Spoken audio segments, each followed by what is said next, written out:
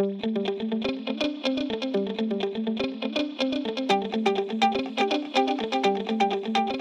OT Geniuses. My name is Jessica Lopez Hermanton, and I am the creator and founder of OT Genius, and you're listening to Pre-OT Secrets. On this show, we talk about how to get into occupational therapy school, how to do it in the most financially savvy way, and we also dive into the stories of pre-OTs, current OT professionals, and students to learn how they got in and what their experiences were like. And so we're here to inspire, motivate, and encourage you throughout your OT journey and show you how you can be a successful OT school applicant and become the OT that you want to be. Now, on to the show.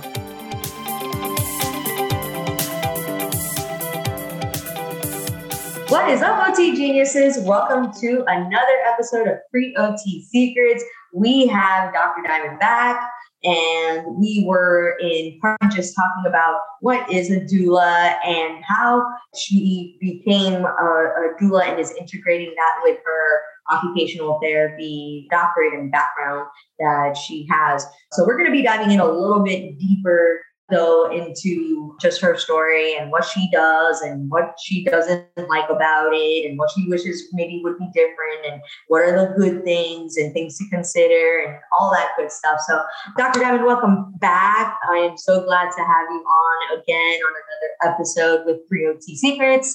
And I'm just really grateful to have you on. So I guess we'll just off the bat and just so we talk about what led you to become a doula and how you kind of you can integrate it with occupational therapy and how it can be combined. How, how are you doing that today? Like, are you helping birthing parents now? Or are you in the process of that? Like, what is that looking like for you? Like, where are you in your and OT journey today?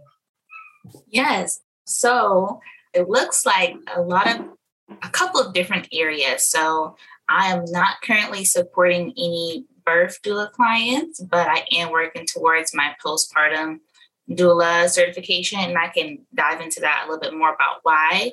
So day to day, I work within outpatient pediatrics and in early intervention as well. And so I use my birth training, and then I'm also certified in postpartum mental health through Postpartum Support International. And so I use that within both settings to inform how I support infant mental health, co-regulation with parents, how we can collaborate on lifestyle changes, whether that is increased support or environmental changes in their home to help them better be able to do, like we mentioned in the previous episode about child rearing. How can they help with household management? How can they adapt for child rearing so that it is better basically for their mental health, better for their quality of life. It can be a really tough time, especially with transitioning back to work or transitioning back to school after having a baby. So keeping those things in mind, especially if a child is either having some concerns or developmental delays, that can add an extra layer on it as well. So within a clinical setting, I look at mental health and co-regulation within that mother-baby or parent-baby dyad. And then typically what I do afterward is I also run or co-run with a mental health therapist, again, through Postpartum Support International, which are pregnancy and postpartum support groups. So that's when I use my informational support as a doula to inform or just help guide parents through different points throughout pregnancy. So feeling the baby kick or feeling anxiety about what's going to happen postpartum. Will they have to have a C-section? Having information about that C-section, having to deal with the blood sugar and asking questions about the gestational diabetes, things like that. We dive into those topics together. And then they also have support from other moms as well, or other birthing parents, or because it's pregnancy and postpartum, we have some parents on there who already have been through it. And so they can also provide some wisdom on that. So they get some feedback from mental health therapists, from an OT and a doula, and then from other parents as well. So that's the second part.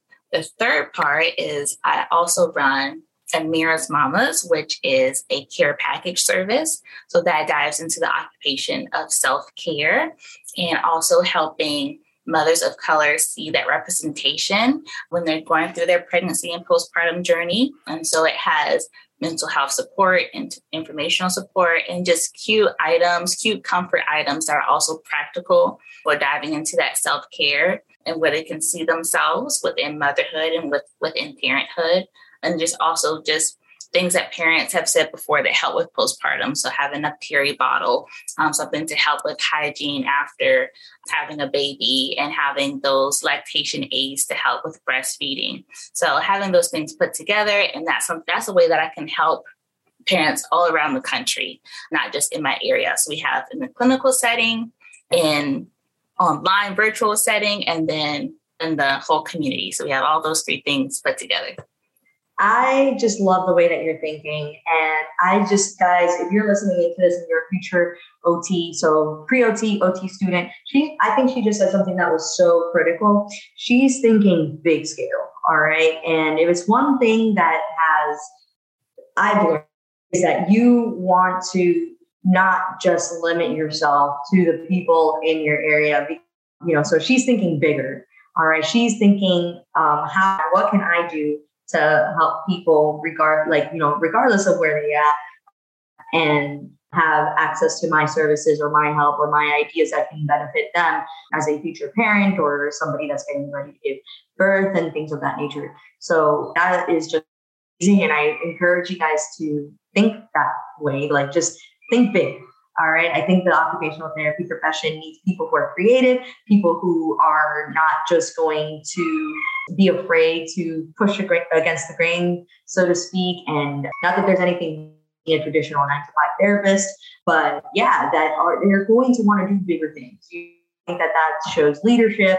I think that shows creativity. So I think that that's amazing. And I just wanted to put there. So yeah, that's awesome, Dr. Diamond. And could you tell us a little bit? I'm curious because even as an occupational therapist, I have not really had the experience to see this firsthand or had a field work in postpartum mental health, any of that, so do I know that we can dive into that as an occupational therapist? Yes, of course, I do know that. But what would a treatment session look like? Like, what does a regular treatment session look like for somebody like that, for somebody that you're trying to help that is dealing with, I guess, I don't know if you want to pick a particular type of issue that you have, like maybe the anxiety or things of that nature, but what would a treatment plan or a treatment look like? Yeah. So with that question, that is where it's important to have the training, because I am not going to act in the role of a mental health therapist. And so a lot of it within that treatment session is informational support and a lot of reflection, a lot of listening and gathering resources at the same time, depending on what the parent says and how they respond. So I'll give an example, just in general. Let's say a parent is having some thoughts of some intrusive thoughts, some obsessive thoughts where you think, okay, this might be OCD or this might be anxiety, and asking more of those questions like postpartum anxiety. And so like if I'm in the early intervention setting and I'm also working with the baby, asking questions about, okay, well, what do you do when you have these thoughts? Let's talk about what happens after you have those thoughts. Are you redirecting them? Are you affirming them? And some parents might say, oh, no, I understand it's an intrusive thought. And I just, take extra measures to make sure that doesn't happen. Like, for example, if they say, oh, well, I always feel like, when I take a shower that the oldest child is going to come in and they're going to get into the bath with me or something like that, and something's going to happen to them. And so going through those thoughts, so I have the door locked or there's someone watching them, so they will be okay. And, I trust my partner to take care of my children, things like that. So going through those thoughts together, and if it's something where it's harder to redirect, or if it's an area where it feels like it's a little bit more than just intrusive thoughts that they can, that just is, there's some things that are parental concerns, and there's other areas that can come off where you're like, okay, this is a concern where you might need more mental health support besides just occupational therapy, besides just cognitive behavioral techniques or redirection or environmental changes or additional support. So how can we get you a support plan? And how can I, during this session, connect you with someone that is in my book of resources, someone that I trust in the community that I know is going to take care of this parent, or if they need additional support. So that's what it looks like. A lot of it is just me understanding my role as an OT. So how can I help them with those occupations of child rearing? How can I support them if they have anxiety with changing their environment, whether that is additional support from a partner, from family members, friends, from a maternal health support group? How can I change their environment to support that? How can I help them with different techniques for self-care, as far as coming up with ideas for that? If it's journaling, it's okay, I'm going to change my schedule up differently so I can better support my mental health, come up with those ideas together. And then also realizing, if there's additional concerns where it seems like I'm just screening, I'm not diagnosing anything, they might need to go to someone who can diagnose or can support with a more focused lens from psychology, then I will refer out. So it's just that balance. Very, very cool. Very, very cool. Thank you for sharing that.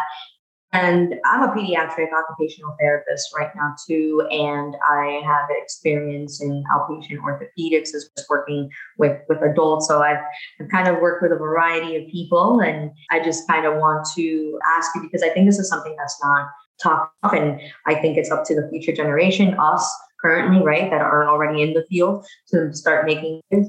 And the option of child rearing, right, in terms of even as far as that goes, I've seen as a pediatric occupational therapist, parents go through a lot of things in terms of their mental health. They don't know how to cope with it. They don't know how to even manage certain intrusive thoughts and things of that nature. And so I think you're bringing up a really, really good point. And I'm just curious, what do you think are some things that we can do as occupational therapists to support that we do see? We see the children and they're the priority. They're the, we're billing for CPT codes and stuff like that for what we're doing with the child. But at the end of the day too, it's, what we do with the child is also in conjunction with the parent, because it comes all together, right? And we need to see if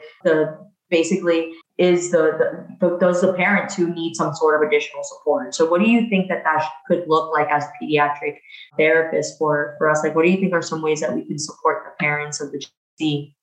Yeah. So I think one thing that we can do directly within the session is have more opportunities for parent guided intervention. So us explaining the intervention and using that as an opportunity for shared joy and shared connection. Recently, I went to a maternal health summit, and one of the things that we talked about was that self-care doesn't always come independently, or it doesn't always come individually, right? And sometimes you have to have your kids with you. And so how can you focus on yourself with your kids along? So is that a dance party?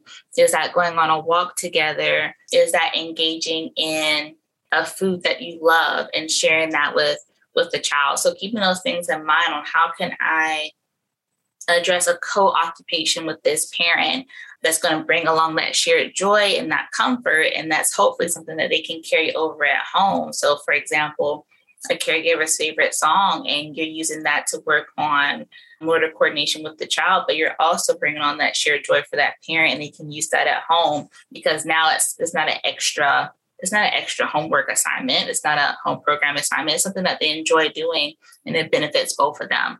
Yeah. So looking at that within treatment, outside of treatment, what I would love to see in the future, and I've only seen it a few times just being out in clinical practice, is having more time for parents to step out of the session and have parent support from a mental health therapist, whether that is a psychologist or a therapist that comes in once a week, twice a month, something that they can have that's just for them so they can get those frustrations out. They need it, you know, and I mean, I, for example, even have one parent that she uses, and I know she's just said it to me, she's like, I use this time for me. Like, you know what I mean? Mm-hmm. Play with my child. I'm going to be out there and I to decompress because it's what I need right now, and like, it just shows too, like and then there's the opposite, right? That they are really wanting to see what's going on in their therapist and what are they doing. And then, it just depends on the parent. And I guess we need to see where the parent is at. And I think just acknowledge that if the parent just needs, I think, that time, even use therapy time as a moment for them to take that moment of self-reflection and breathe and even just have an hour, away. I think that also can be good, I think. And then also if the parent is just the type that, I am really super involved. Like, what are you doing with my child in therapy? Can I attend this? You also have those parents that they like want to be inside the session with you. And I think parent guided activities and just seeing where the parent is at and getting added support, referring out is just so key.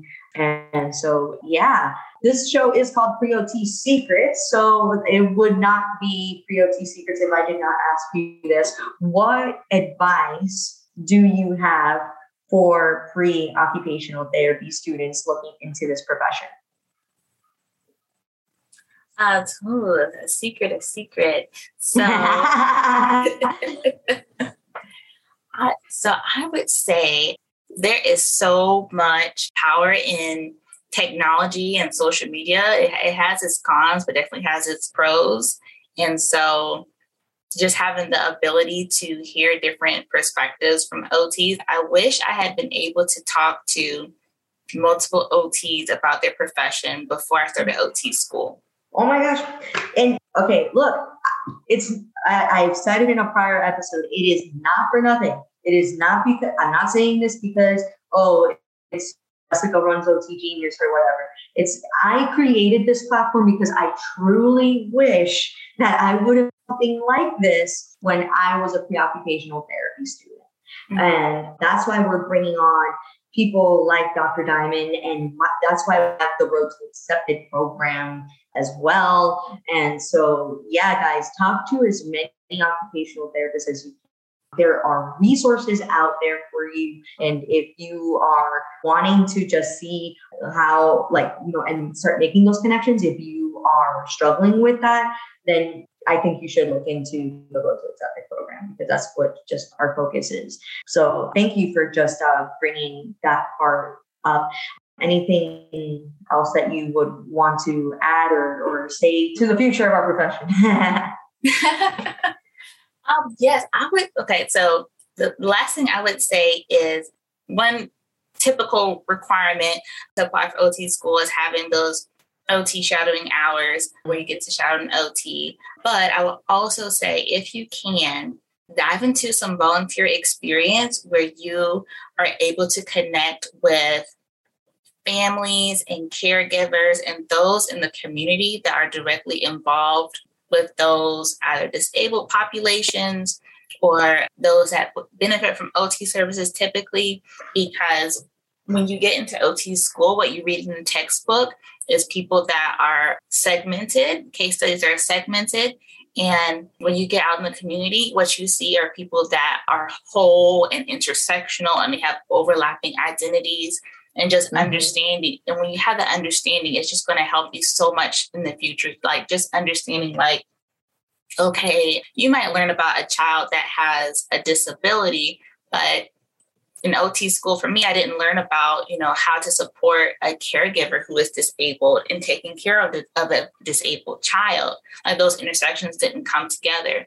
And so if you're able to volunteer or work with a community organization where you can learn and support people where they are and understand like how different communities intersect in that way. I think that will really inform how you are as an OT student and how you are as an OT professional in the future. Woo. Guys, I don't know, like that seriously is deep.